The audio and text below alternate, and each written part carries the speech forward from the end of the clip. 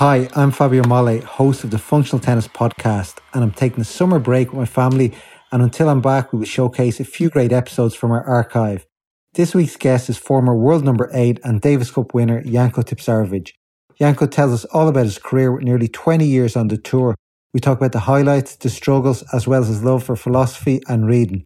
Playing Federer, Roddick, his academies, and a lot of advice thrown in for young players of the game. It's one of the more popular episodes, super interesting and plenty of lessons in there. Before we get started, a shout out to our podcast sponsor Slinger. Head over to slingerbag.com to get all the info on the awesome Slinger bag. Hope you enjoy the episode. Hi Janko, welcome to the Functional Tennis Podcast. Hi Fabio, thank you for having me. It's an absolute unbelievable pleasure to have a legend on the show. Thank you very much. Tell me, how are you getting on right now during these tough times? I guess same like everyone. Serbia is actually, I read an article yesterday. Serbia is one of the 15 most rigorous countries when it comes to like laws and restrictions of movement. Now, it sucks in one way, but in the other way, I am happy about it because I imagine that this would help the pandemic to pass along much quicker rather than not taking it seriously and then dragging it along for 2, 3, 4, 5 months. Our country has a close connection to China. We have a bunch of Chinese doctors here which are leading the charge against the virus. So this isolation and rules, restrictions that we're having is hopefully going to help to get rid of the pandemic sooner. Yeah, you guys have been in lockdown a good while now because we did a live Q&A with Steph Bojic, the guy who you're trying to do some of his tricks with. And he was telling me he'd been in lockdown at 3 weeks. So at this stage, this was a few weeks ago. So can you actually go out of the house at all? We can. Yes, I couldn't. Fabio, actually, it was the first day that the lockdown actually started. We're talking lockdown on borders. There was a law or a rule issued by the government that whoever came from a Western country has to be self-quarantined for 14 days. And on that particular day, I came back from Vienna because I went to visit my brother. So I got a 14-day self-isolation lockdown in my apartment. Soon after that, after these 2 weeks have finished, there was an additional 14 days that all of us had to stay in the apartment. So I had 28 days of self-isolation, believe it or not. Oh God. And well, you are a high energy person. You know, you like to keep fit. How have you been keeping fit? We have an elliptic machine in one of our rooms, and I am doing my core exercise and the strength exercise. And it's not too long, I would say an hour, 15 every day, just to sweat a little bit. But I definitely miss going outside and running, being on the fresh air. Now this 28 days has passed, so I'm running outside every day for about 40 minutes. But it's just something to try and stay fit in my old age, since I'm a retired player. You're not that old, really. Just because you're tired doesn't mean you're old. Sure. And tell me, you retired at the end of last year. And did you play the ATP Cup this year? Oh, I didn't. I actually, I could enter with my frozen protected ranking, but I just thought Davis Cup was one of my favorite competitions. Even though we tragically lost to Russia with match point and everything, I enjoyed my time with the guys and I just felt fit that that's the time to retire. But at least you won the lucky few to win the Davis Cup. Tell me, is that one of your most memorable moments? I consider myself a team player, so I always flourished in a team environment. I always wonder how would I be if I have taken on basketball or football or any other team sport. That's why winning Davis Cup, also because with all of the guys from the team like Nenad and Novak and Victor, we are personally close friends. This victory as a team success was the most happiness I felt on the tennis court. I can only imagine, looking at your results, you had some epic, like you were the finishing tie winner a few times on those big semi-finals. That must have been such a huge moment. We were lucky that a lot of these big ties we played at home in Belgrade, and tennis was booming at home. Like Anna was number one, Jelena was number one, Novak was number one, Nenad was number one in doubles. So tennis was really rocking and rolling in Serbia.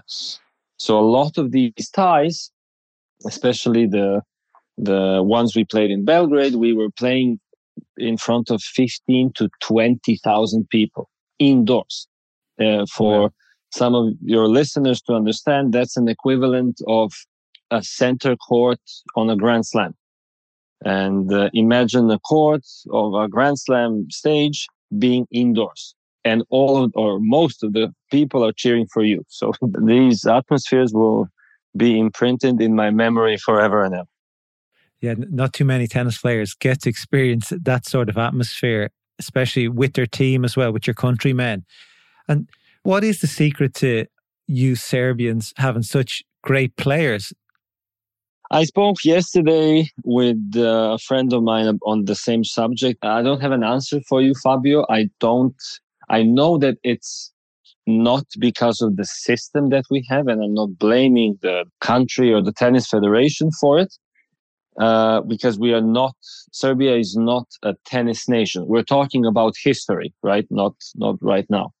So all of this that has happened in the last few years happened by chance, or dare I say by accident, because in the turbulent times of Serbia or Yugoslavia or Serbia, Montenegro, there was no structure. You couldn't say that there was a structure with a strong and federation that brought up all these great players.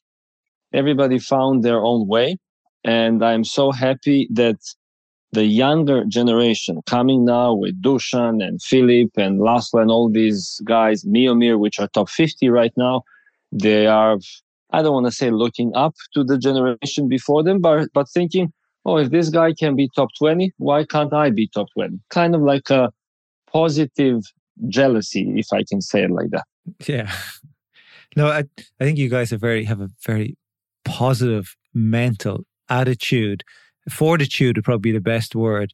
That you just, the belief and the strength is just comes across. You can see it. And you also, you're really nice. From me interacting with tennis players all over the world, like most of the Serbian guys, I've interacted with them all. Like, they'll reply, they'll say hello, and they send me videos. I can't say the same for all players, but for you guys have been really nice to me and to functional tennis, being your own hospitality at the Australian Open last year, to the other Novak last year, giving us nice words at Roland Garros, and to Dustin sending us video messages and various things. So I just got to say you guys are really nice as a whole. Thank you, Fabio. First of all, you're doing a tremendous job. That's, I don't want to say that's why we are nice, but I can speak for all of the guys. If you're not doing a great job, I don't think I would be on. I just believe in your channel. I believe in your Instagram channel. That's why I'm on. The second part is, I think it's a cultural thing. I'm not saying that all of the Serbian people are like this, but this first generation of Nenad and Victor and Novak and myself, I consider us very personally close. And therefore, you translate that kind of behavior to the younger generations. And they adapted really, really nicely. You know this as well as I do. You don't have a lot of Davis Cup federations and Davis Cup players which are so tight outside of the court. So once this is happening, we kind of feed off each other. And I personally really love it. Yeah, no, it's very clear, and it's such a great characteristic to have. So well done on that, and well done on you guys, the senior guys, transferring that to the younger guys. Like you talk about, there was no real tennis history there. So for you, like you were world number one junior, you won the Aussie Open junior. Just give me a little background. How did you get to that stage of tennis? I had, if I can draw one thing from my younger self, I had a very good working attitude. So I used to train a lot at a very, very young age. I used to practice, I would believe, already from the age of 14, like twice a day, plus doing fitness. I had a very good and strict Russian coach, which was pushing me to become the best version of myself. And I was just good. I don't know what to say. I was world number one under 14, 16, and 18. And then the translation to the senior tour didn't really go as planned, but my junior career was, I have to say, really, really good. I imagine the main difference was because I was really working hard at a very, very young age.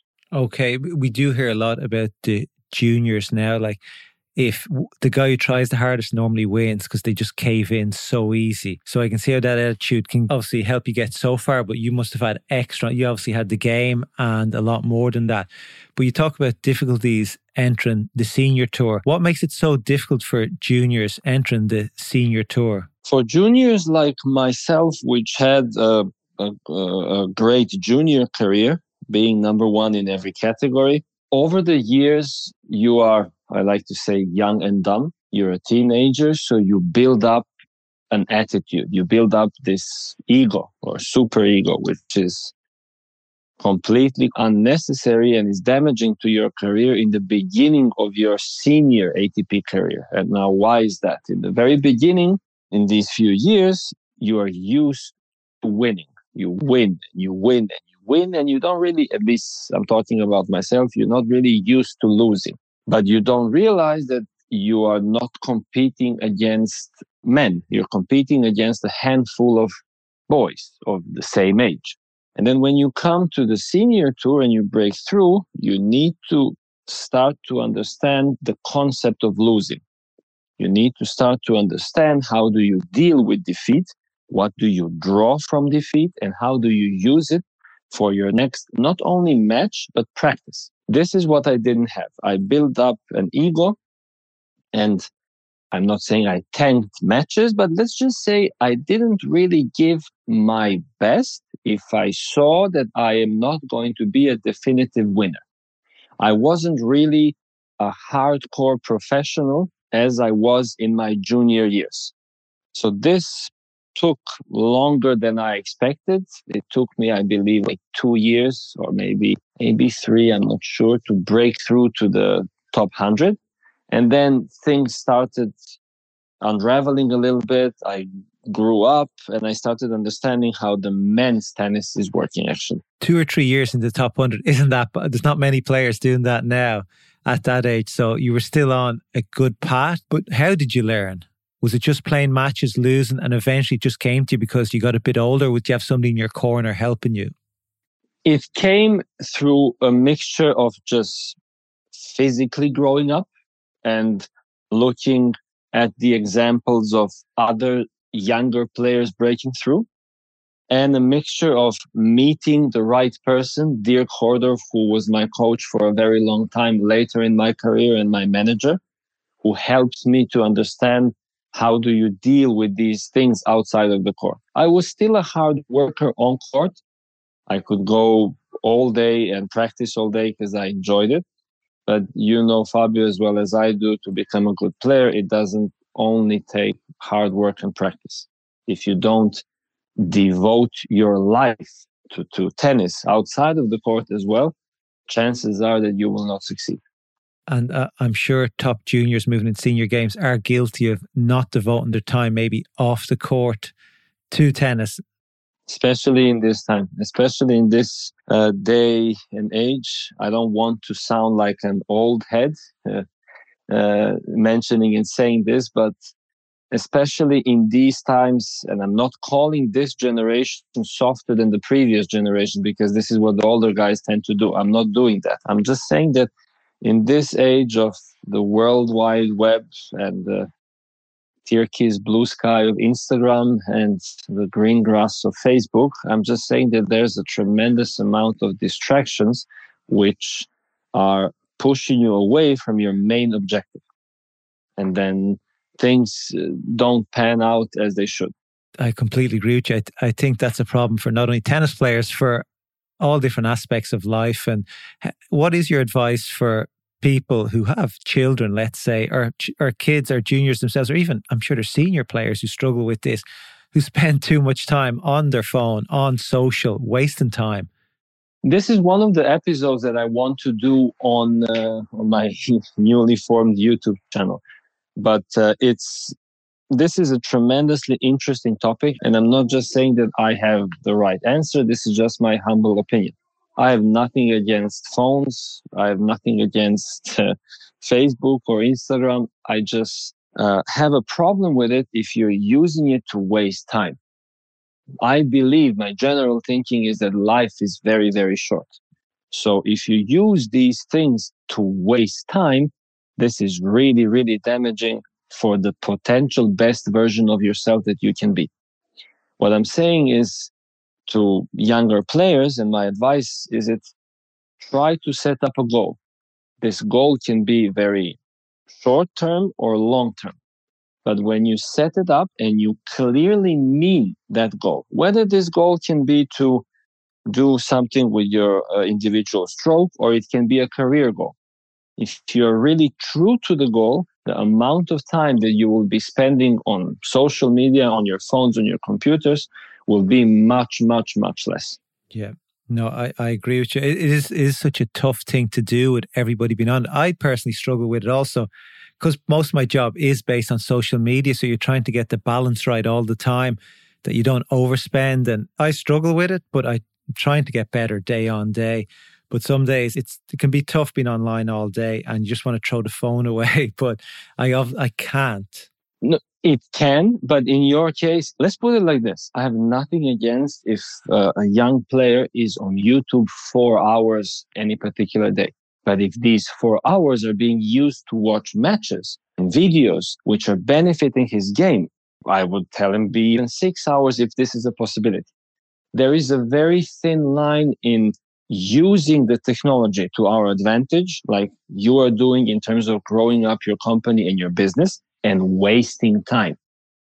Wasting time means that you are being on Instagram, scrolling up and down, reading comments, liking, disliking, leaving comments, being on Facebook, on TikTok for forever.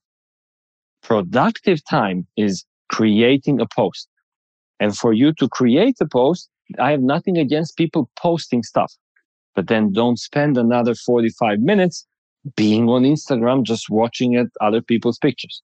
True. This is what I have a problem with. Yeah, it's a pandemic, it's epidemic, it's everywhere.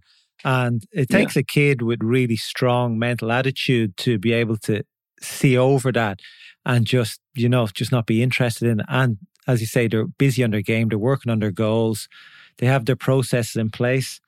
So yeah, I look forward to the video to seeing your further thoughts on it. Yeah, I still haven't made it in my mind how I want to actually articulate it, but I hope it will meet your expectations. Yeah, I'm sure they always do. I remember seeing a video of you speaking to kids. It must be one of your academy videos. This was a few years ago. And I think you were teaching them the slice anticipation. And it was just like, you just got to stay out here until you can do this without thinking about it. And if it takes 2 hours, 2 weeks, 4 weeks, 6 weeks, this is all you're going to be doing. I'm not sure if you remember the video. It's one of the first things we're taught as tennis players, I think, the slice anticipation. But the way you sold it to them was like, you need to just put in the work here. There's no cheating here.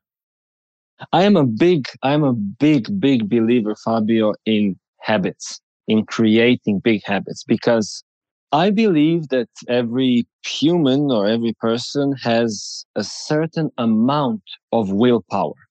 Some of us have it more, some of us have it less. But willpower by itself, imagine it as a muscle. So a muscle only has a certain amount of energy to do stuff, whether if it's to lift weights or run or do whatever you can. And then at the end of the day, that muscle is empty. There's no more energy in it. Imagine willpower in the same capacity. So if you need to tap into the well of willpower to use this to think about, should I do this? Should I do that? Should I do this? The amount of productivity that you're going to have is going to be incredibly small as in comparison to put in the work that you create habits instead of thoughts. Because when we do our habits, which we don't think about, we don't tap into the well of willpower to use it to do stuff. This can be as easy as brushing our teeth in the morning in terms of a good habit. You do it, but you don't spend any energy thinking about should I do it or should I not do it. You just do it because it's a habit, which you created, exactly as you said, over the course of time, repeating it from your parents when you were young 1 million times. This is exactly the same thing, and it's very applicable in anything in life. Also, when we're talking about tennis. So if you put in the work, as you just mentioned, you create a force of habit that even later on in your stress environment on the match, when all the emotions are kicking in, you still do something without thinking. Therefore, you don't spend energy. I went too much into psychology right now, but this is something I really deeply believe in. Sorry, Fabio. No, I think you're right. I never thought of the willpower as a muscle. And I think that makes a lot of sense, because I know from personally speaking, where you try and I got to do this, can't eat this food, got to train here, got to work here. Eventually, because you're forcing yourself to do these things, always one thing gives in. So it could be a late night, it could be sweets, it could be junk food or exercise. Yeah. You can't do it all because, they're not habits, long-term habits. But that's a great way to put it, Janko.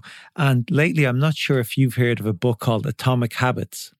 I read it, I believe, like over a year ago. I like the book. It's a very good, I want to say, entry-level book so that people understand the power of habits.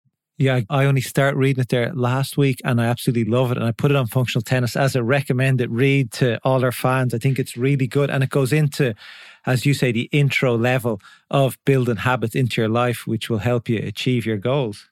Amazing book. And I would recommend, same like you, to everyone to read it. Great. Okay, so moving on, you started your senior career. It initially went pretty well. You got how many titles? You won 4 ATP titles, loads of challenger titles. So, I won 4 ATP titles. I don't know how many challengers. I won 1 doubles title. 15 challengers. 15. Oh my God. Okay. 15, that's pretty good. And I was going through your wins. Like, you've beaten Murray, Djokovic. Like, your career goes back so long. It's amazing.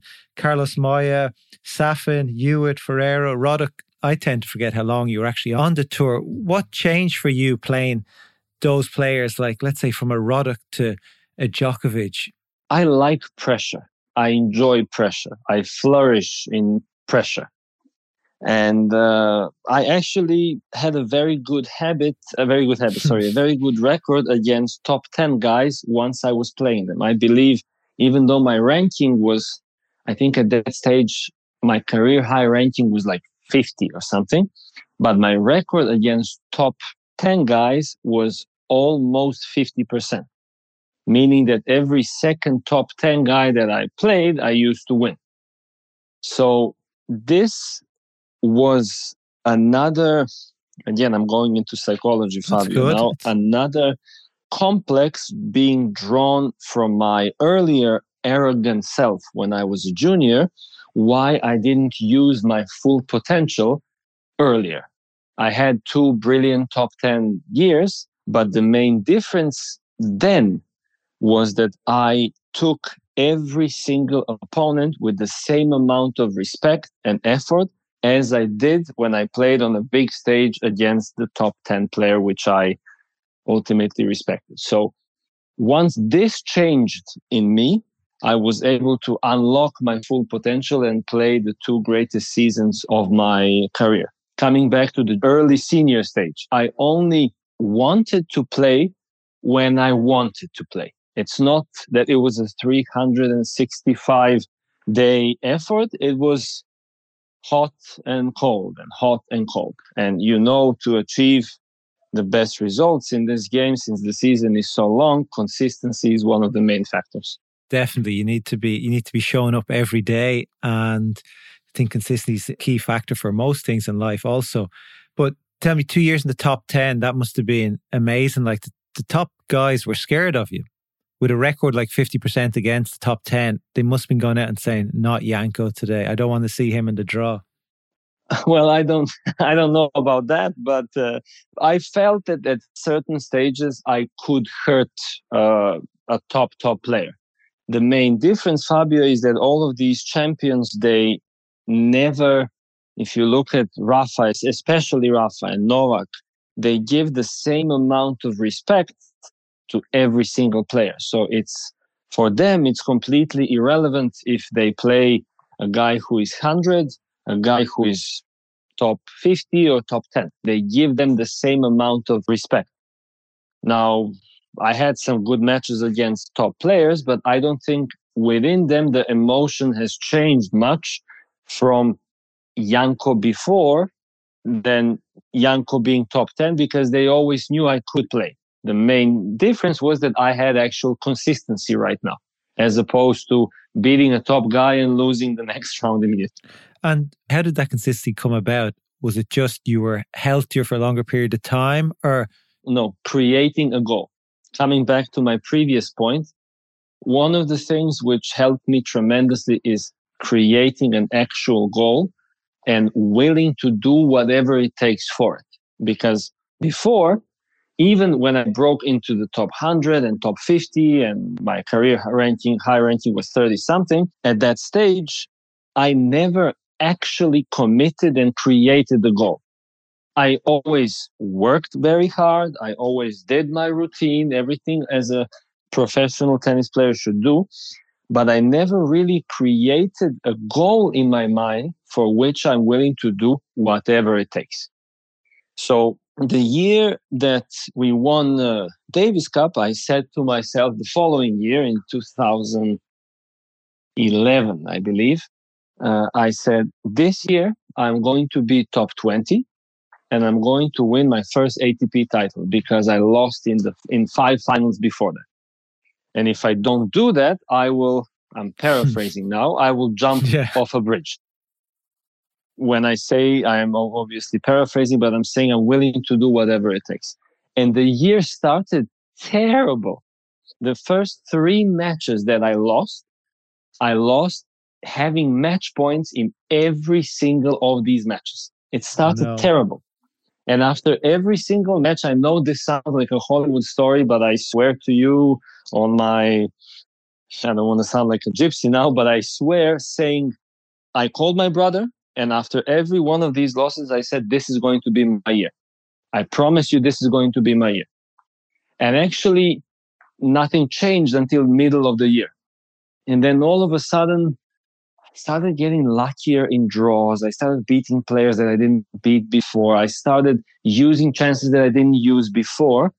Long story short, I started the year with 49 and I ended up playing in London after Andy Murray pulled out with the ranking of number 9.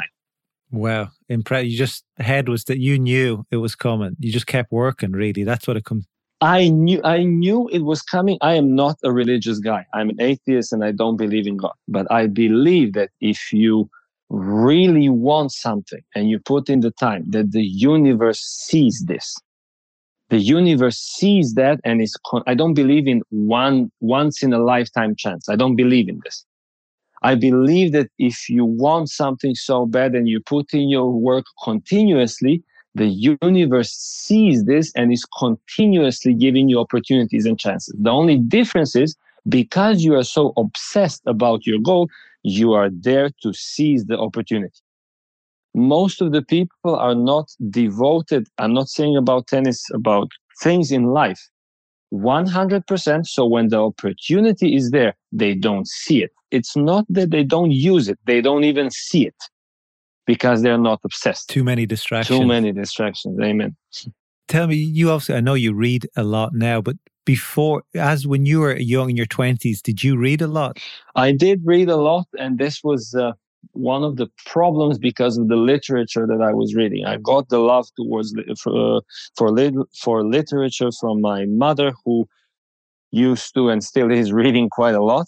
But the books that I fell in love with at that stage, even though I was young and I didn't completely and fully understand them, was like heavy, hardcore philosophy. I like to talk about and think about like life after death and thinking about all these really, really heavy subjects. So this is something which didn't really help me in my progression in the senior career, because if you read philosophy like whatever, Nietzsche, Schopenhauer, and Heidegger, most of these guys are really freaking depressing. Most of them, because at the end of every philosopher's book, it's philosophy is not the art of truth. It's seeking the truth. The truth is different for everyone, but normally it's not very positive in the books of these guys. So this really, I believe it made me smarter in a way that I look at things differently even today, but it didn't really help my tennis career. I thought the reading would have helped. Sorry, I thought the reading might have helped your tennis career because you were getting a lot of knowledge from that. But obviously you got something from it. It gave you another outlook, which is really important as well. It is helping me in my later years, definitely. It's helping me to put things in different perspective, in different compartments because when you're young and emotional like I was, you tend to do everything all at once. But now when you're older and obviously drawing back from my experience, I can put things and thoughts in different compartments and then wisely choosing when to open them and restart them. So it definitely helps. I agree with you. I think reading's good in all forms. And I happened to see one of your matches on YouTube against Andy Roddick, 2008, I think. Am I right? I am terrible with years. I don't know. I know I played Roddick. I lost a bunch of times. I won a few times, but you beat him at Wimbledon. Okay, good. We're talking about the one I won, of course. Yeah, the one I'm not going to talk about the one you lost here. This is no losers here, but it was actually unbelievable. Anybody's looking should check it up. I think 2008 Wimbledon, you against Roddick, you were hitting winners. Like the rallies were going on for a bit, especially for the grass, and then you're coming out with backhand winners after backhand winners, and it was pretty impressive. So you could see the fire there. Andy is one of my favorite people on the tour. I love how he conducted himself, how he had relationships with the media, how he talked, how he retired at the right time for him. So everything about him was really, really spectacular. Shout out to Andy Roddick. I enjoyed playing him because I wasn't really affected by the speed of his serve. So my problem was placement. I hated being on the receiving end of Roger's serve or everybody does, but for me, this was terrible. Or Cilic serve, or guys who are very precise because I'm not the tallest guy. But in terms of pure speed, I didn't really have a problem to control it. And then from the baseline, Andy was playing pretty clean, which didn't affect my ability to try and hit winners. So even though I think I lost more times than I beaten him, I enjoyed playing him. Yeah, I advise people to check it out. But you just mentioned Roger there, his serve. What's it like returning a serve where, as you say, it's not the quickest serve in the world, but he's going to hit his spots? And are you just guessing, or do you have any clues? You have to guess. And I always say the best servers in the world are not considered the best because they can serve 300 miles per hour. Obviously, the speed helps, but the real aggressive servers are the ones which serve, and I tend to say, all four sides. This means that when you're on the receiving end on the serve, you need to end up guessing where he's going to serve, which is giving you a terrible disadvantage for the next shot. If we talk about Roger, the rule of him is that you need to, I tend to say, you need to survive his first serve and his first forehand, because this is how he asserts dominance in most of his points. So, as you said, he's not the fastest server in the world, but he's mixing it and matching it so perfectly to set up the next forehand, which is how he wins the majority of his points, especially in his later years. Yes, he can't really hang around all day now, especially at 38. How many more years do you give him? Knowing Roger, I would say forever. We're all going to be, dead, and he's still going to play tennis.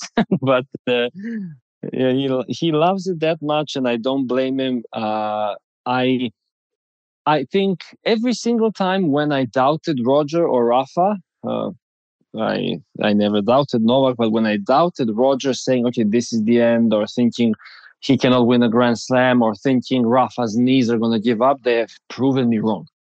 I'm generally very good in guessing what is going to happen, but with the two of them, I am terrible. I missed almost every time I thought that they're going to retire or having the inability to win a slam. So I honestly, Fabio, I don't even want to take a wild guess.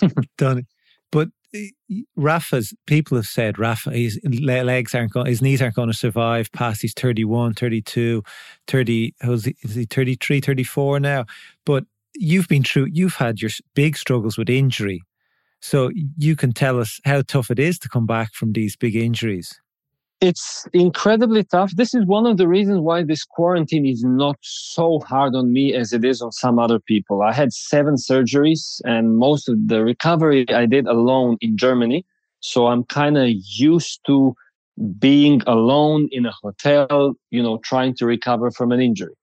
Now, obviously, I'm home with my family, so I enjoy it so much. But coming back on your topic, I don't want to undermine the sayings of Rafa's team, but we are hearing the same story for a very, very long time.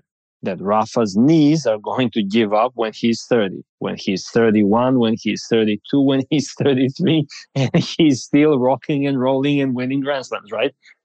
So it's kind of like a cry wolf story, At one time you think, okay, you said the same thing 6 years ago and 5 years ago and 4 years ago. So, but on the other hand, I actually physically saw the MRI of Rafa's patella because the same doctor which was helping him with his knees was doing my recovery in Barcelona. And he did a tremendous job, by the way. And I can tell you that, and I'm no doctor, but it looks terrible. It doesn't look good at all. I wonder how he's able to play. Now, there's obviously a pain threshold, how much he can sustain pain, which I can imagine it's a significant amount. So when you mix and match everything, I honestly don't know. I think he's doing it very smart now in skipping tournaments, same like Roger is skipping clay, Rafa in the later stages, because number one is not a priority for him. He's going to skip the hardcore tournaments because this is what is giving his knees the most problems. So with this kind of smart scheduling, unless there's a, God forbid, serious injury, I see him playing for a few more years. It's great to have them around. I think the longer they stay, the better. Once they stop losing, those guys will probably call the day. So until Rafa has a few more Roland Garros left in him.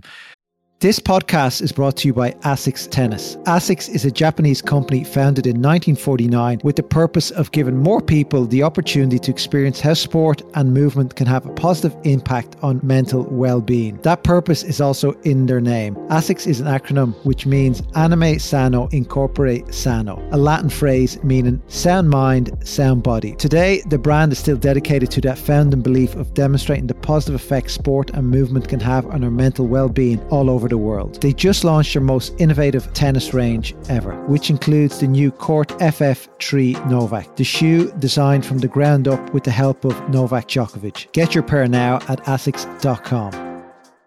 But speaking of injuries, you had stem cell treatment. I had stem cell treatment done in my knees. I did my surgery in Germany. The surgery went very well, but the patella didn't react good because they needed to clean it and cut it and everything else. So I couldn't come back on court. I didn't know what to do. I contacted Rafa. He appointed me to his doctor. I went to Barcelona and I did stem cell treatments on my right knee to reduce the inflammation and help the healing process. Now, shout out to Dr. Cotoro from Spain, who is a tremendous doctor, probably the best tennis-related doctor on the ATP Tour. I'm sure most of the people and the professionals know who he is. He really helped me through my recovery with my right knee. The stem cell treatment is very individual. I can only draw positive experience from it, but I would advise people to be cautious with it because I know even though it helped Rafa and it helped me and a few of the other guys, I know a handful of players that it didn't do anything to them. So if you do it, make sure you do it with the right person and make sure you get all the necessary advices from the right people surrounding you, whether or not you should do it. Okay, so it's not the holy grail guaranteed. I do a bit of reading and a bit of listening on some podcasts and they all go on about it. So it's good to have somebody who's actually got it done and knows people who's had it done and get some feedback. For me, it was miraculous. Like really, when I did it, the progress that I got after it is incredible. But I don't want to mention any names, but I know 3 top 100 Spanish players which did it, and it did absolutely nothing for them. So it's not the holy grail. It definitely helps. It is medically proven that it helps. And please don't quote me on this, like with liver disease or something like that.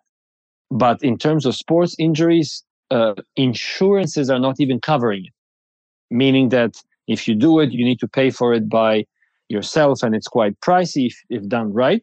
But there's not enough evidence in the medical data background that it actually really helps. It can help, but it also, cannot maybe. Cannot. Okay. Well, that's good to know.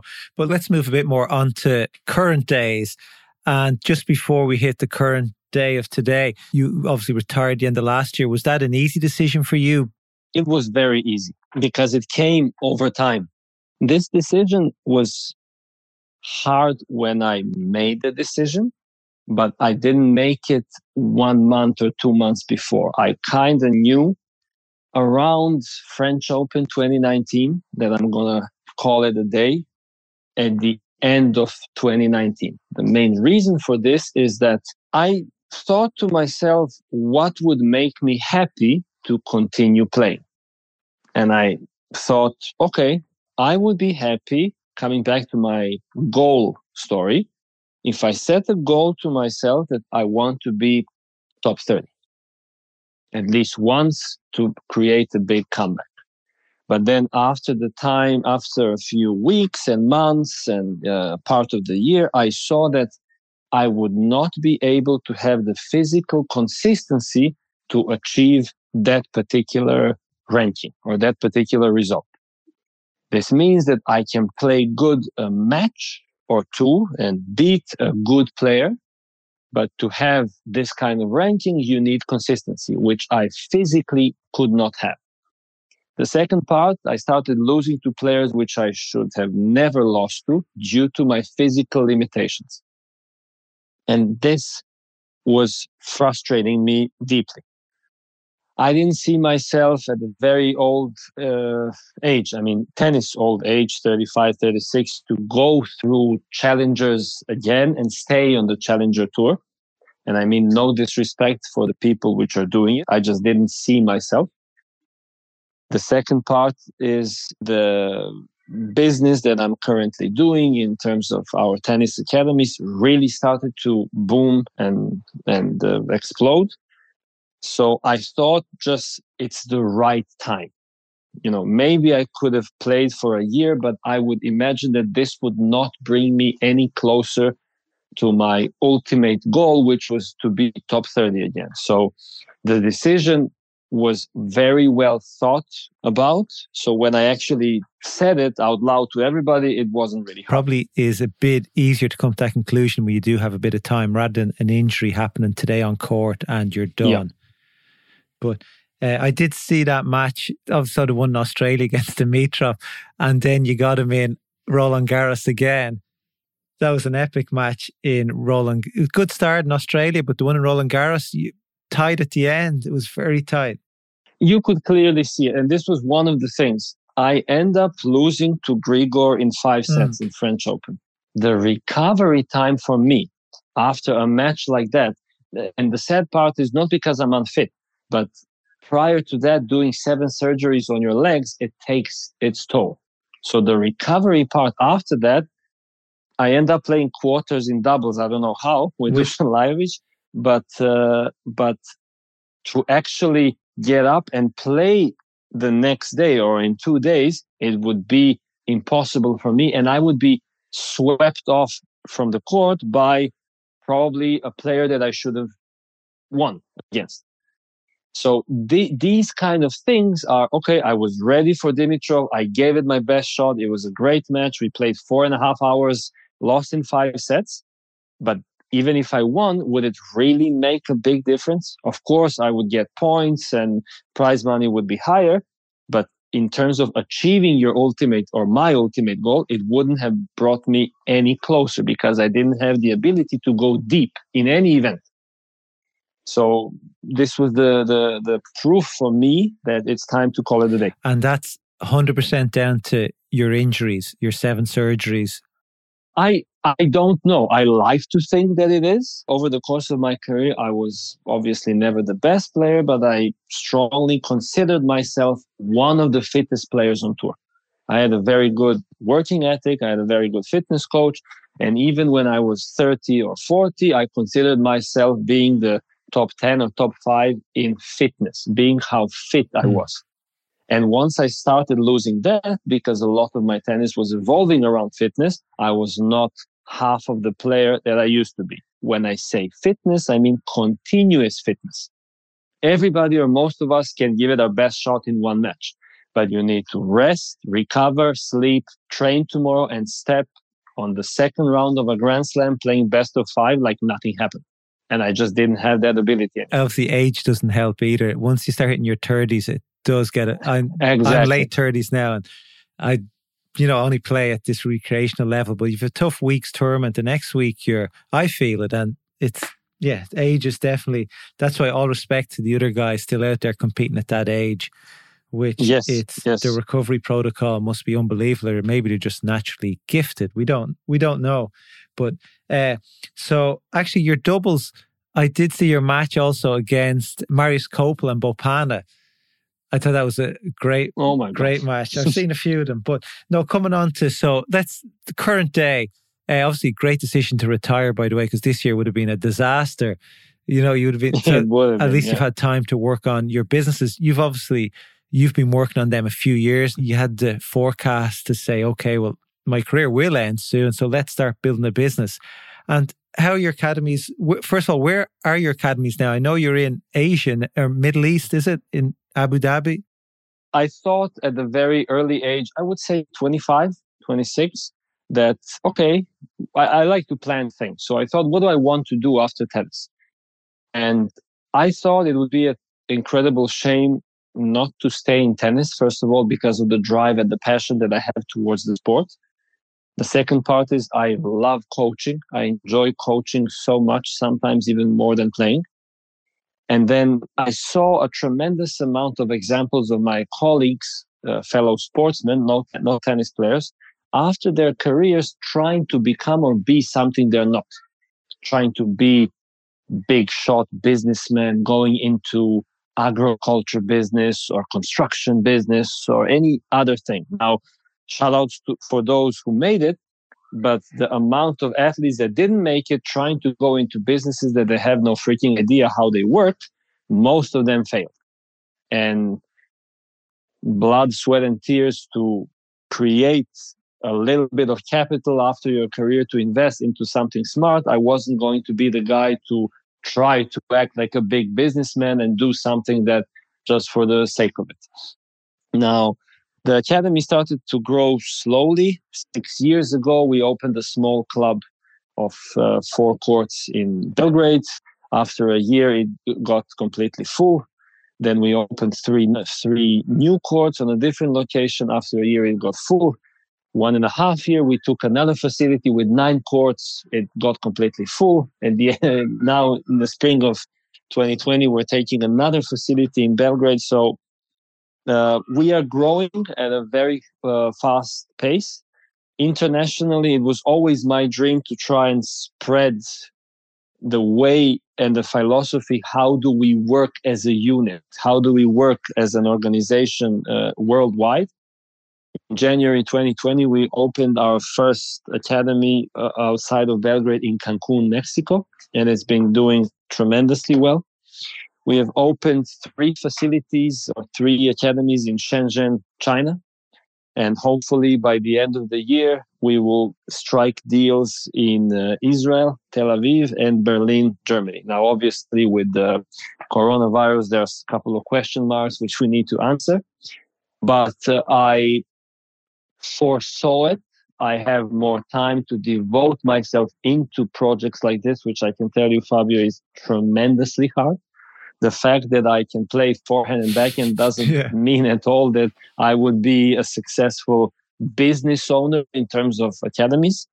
But it's been so far very good to us. But I know that I put in a tremendous amount of work as well. That's serious growth if you keep moving forward. Like, what would your day job consist of? So I'll tell you one thing. This coronavirus, and I know might sound terrible when I say this, but it was kind of a blessing in disguise, because the rhythm of my life from the moment that I retired up until after Indian Wells was I was either going to get sick or divorced or something, because it was really, really.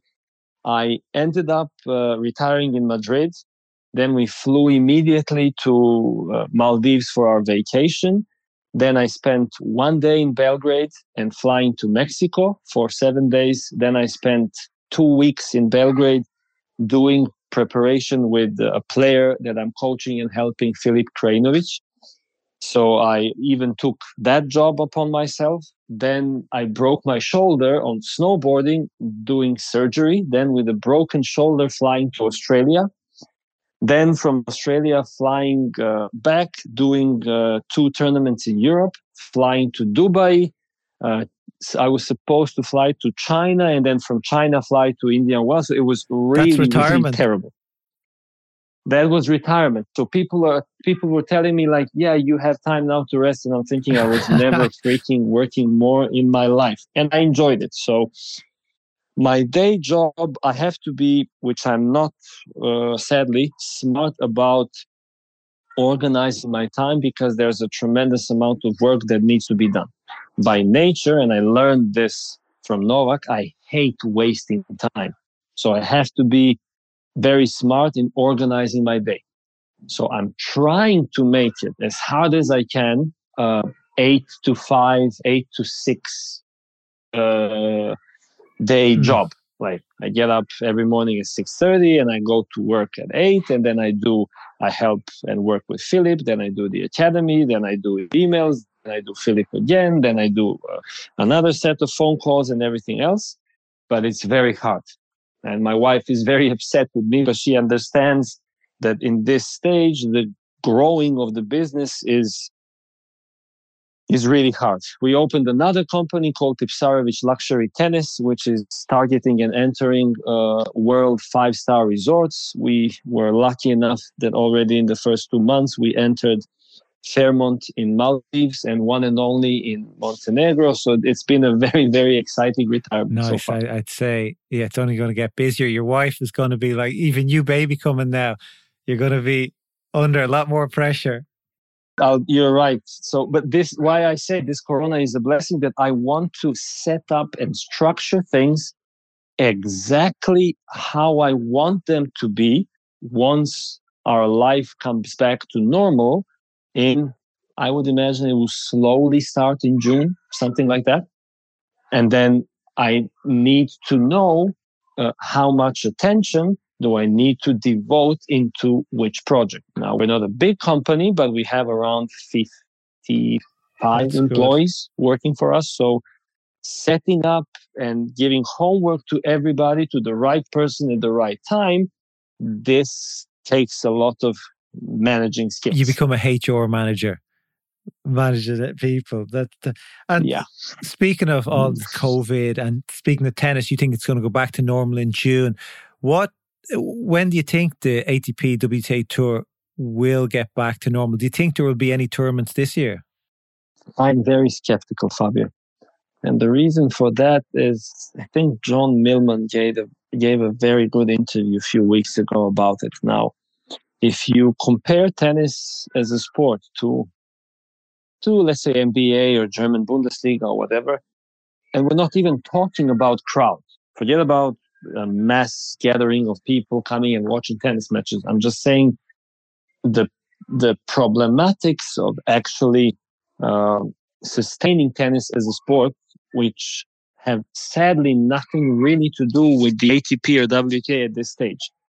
Meaning that you can play a German Bundesliga with a complete lockdown of the borders of the German nation or country.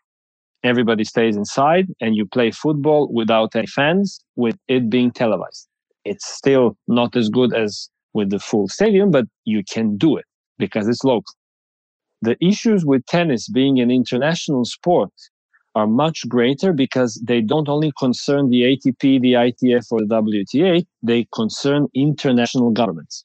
And I'll give you a simple example. If there's a tournament being organized in, let's say, the United States, but the COVID situation in Italy is quite terrible, there is no way that you can organize a Washington 500 event with the US government forbidding people from Italy because I'm giving you only an example. I'm taking Italy because it was very bad in the last few weeks. Forbidding Italians to enter the country. So you cannot create an entry list. I mean, you can, but it would be the worst and the stupidest decision ever.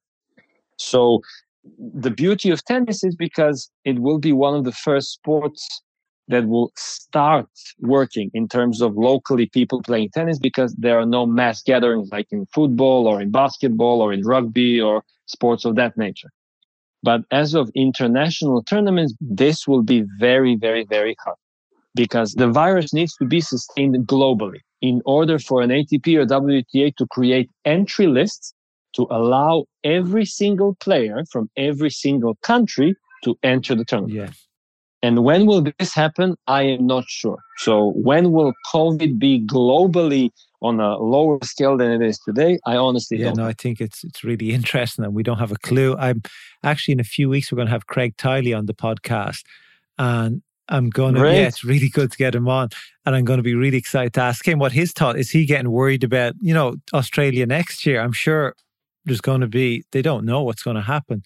So he was lucky he got the slam in this year, so the government, to Tennis Australia, gets all their cash. But I'd say next year they're already beginning to think they've no idea, because there could be a relapse. We just don't know what's going to happen. And you're working with Filip Krajinovic. Are you speaking to him daily now? Is he busy working? We are speaking every second day. We started working, but then we stopped only because of the government restrictions. The problem is that as I told you, as much as it sucks, I'm also happy about it because hopefully this will pass sooner. By law, every single tennis club and facility was closed. You're not allowed to have tennis clubs or sports centers open. They're under lockdown. If you do it, you're breaking the law. So then we were not breaking the law technically because we were playing on private property. I have a few friends which have tennis courts in their houses, which, this is not breaking the law. But then at one point we thought, I think this sneaking around Belgrade and playing tennis is not really, beneficial. So he's doing his fitness routine every day, obviously, but we are waiting for an actual decision from the government to say, you're free to play tennis without sneaking around into other people's houses. I love it. Sneaking around your tennis racket. And do you think, let's say tennis starts in October, for random October, we have some sort of tournament, which I don't think there will be. Anyway, do you think there's going to be a few surprises? Some new people just appear all of a sudden? Or do you think it's going to be the exact same guys? And girls, sorry. I don't know what to think, Fabio. I think there is a lot of decisions that need to be made from the ITF, ATP, and the players by themselves, how things are going to come back to normal. But if you ask me to take a wild guess, I think the exact same people will at least try to pick up where everything has been left off, which was obviously I'm talking about the ATP Tour now, not about Challengers and the WTA, Indian Wells. So I think it was a smart decision to freeze the points, freeze everything, and then once the situation is back to normal, which in my humble opinion will not be anytime soon, that things just start from that moment or from that point. The ATP still hasn't made a decision. How are they going to deal with the points once the tour starts back again? Because they don't know how long is it going to last, because it's a major difference in decision making. If this virus is lasting for 3 months, or for 9 months. But definitely everything is being affected. Me personally, I'm not sure that US Open will happen. I think United States potentially will be hit hard with the coronavirus, and I cannot imagine that they would take the risk to organize international tournaments with gatherings from people all over the world to restart the pandemic. I agree with you. So, yeah, and enough of COVID talk. We'll end this soon. Let's just ask you just for a bit of advice for young tennis players out there. What do you tell the young teenagers, boys and girls, who want to be pro tennis players? The thing which I regret in my career, because I believe all of us have regrets, and I think regrets are actually healthy if you approach them in the right way. I don't believe in this. Don't make any regrets about your decisions. You should have regrets, but you should approach them in the right way, not in terms that these things are bothering you for the rest of your life, but more as a lesson and an opportunity to pass along your knowledge. This regrets for decision makings that you do made you ultimately smarter or a better person. So the regret that I had when I was younger was that I was only playing tennis. I wasn't living, eating, breathing tennis every single day. This is the main regret of my younger self, why I didn't have, let's put it like this, I'm not saying like winning Grand Slams or being world number one, but why I didn't have a longer career at the top of the men's game. Maybe number 8 was the highest ranking I would ever achieve, but I would imagine I would become much better, much sooner, if my attitude towards tennis as this monster thing of my life would have been different at an early stage.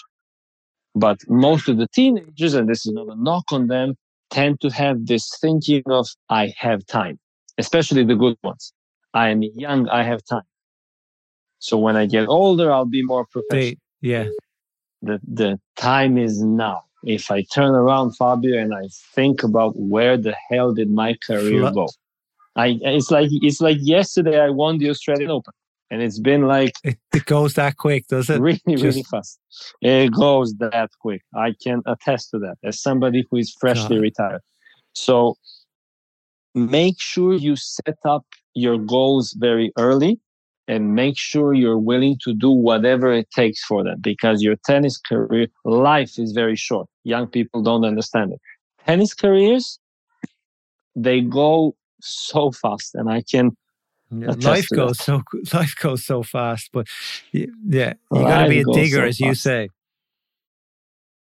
You have to dig. My coach was telling me, like, can you imagine if you're a true tennis player, you know what it means to play Wimbledon, right? So at one stage when I was 26 or whatever, he told me, can you imagine that you will play Wimbledon only 6-7 more times? Maybe. Only. And then when you think about this, oh my God, you start to panic in a good way, I mean. So my point is that try to set up a goal very early and be willing to do whatever it takes for it. The earlier, the better. Listening, guys, and start living tennis, breathing tennis. Every decision has to revolve around you getting better. But also, we just found out a few interests. You're big into photography and drone photography. How's that going? Yes, I used to be a gamer when I was younger. I used to play a ton of video games. So luckily, at the later stages of my life, I changed that hobby into photography and videography. I bought a bunch of, I have basically a Hollywood studio gear in my apartment. I don't like when somebody takes pictures of me. I'm more like of a behind the camera kind of guy. So it's a big passion of mine. I love editing because of the gaming background. For me, I can sit in front of a computer for hours and color grade and add special effects and add subtitles and thumbnails and stuff like that. So this kind of let's say, post-edit work is not a problem for me, because I imagine most of the guys, they shoot the video and then they spend like 15 seconds on trying to edit how it's going to look like. You know as well as I do, it doesn't work like that. You need to put in the work on your phone or on your computer to actually make it look good. Put in the right music and stuff like that. So this has been a big passion of mine. One of the first things that I'm going to do when we exit the apartment, I'm going to film Steph Boych and make my twist of one of his tricks. I cannot wait. I already have everything planned. Good. And tell me, does Stefanos Tsitsipas for some tips? He's quite good with the camera. I think Stefanos is amazing with the camera. I love the way that he's color grading and editing his video. I saw him a few days ago online, obviously, saying how much he loves editing. And one of the reasons, outside of his natural charisma, because how he's doing the work is the love towards editing. So his editing videos is one of his biggest passions, and now I guess he has more time to do it. Definitely a lot. So no, it's a great hobby to have. But Janko, I won't take up any more of your time. I really appreciate you coming on board here for the chat. It was really insightful. Thank you very much. And we wish you your new baby roughly a month away. Wish you all the health and happiness with your new baby boy coming soon. So thank you very much. Great, Fabio. Thank you for having me on. You're doing a great job. Just keep doing it, and I'm sure your channel is going to grow even more than it is right now. Hope you enjoyed this rerun. We'll be back next week with another. And until then, goodbye.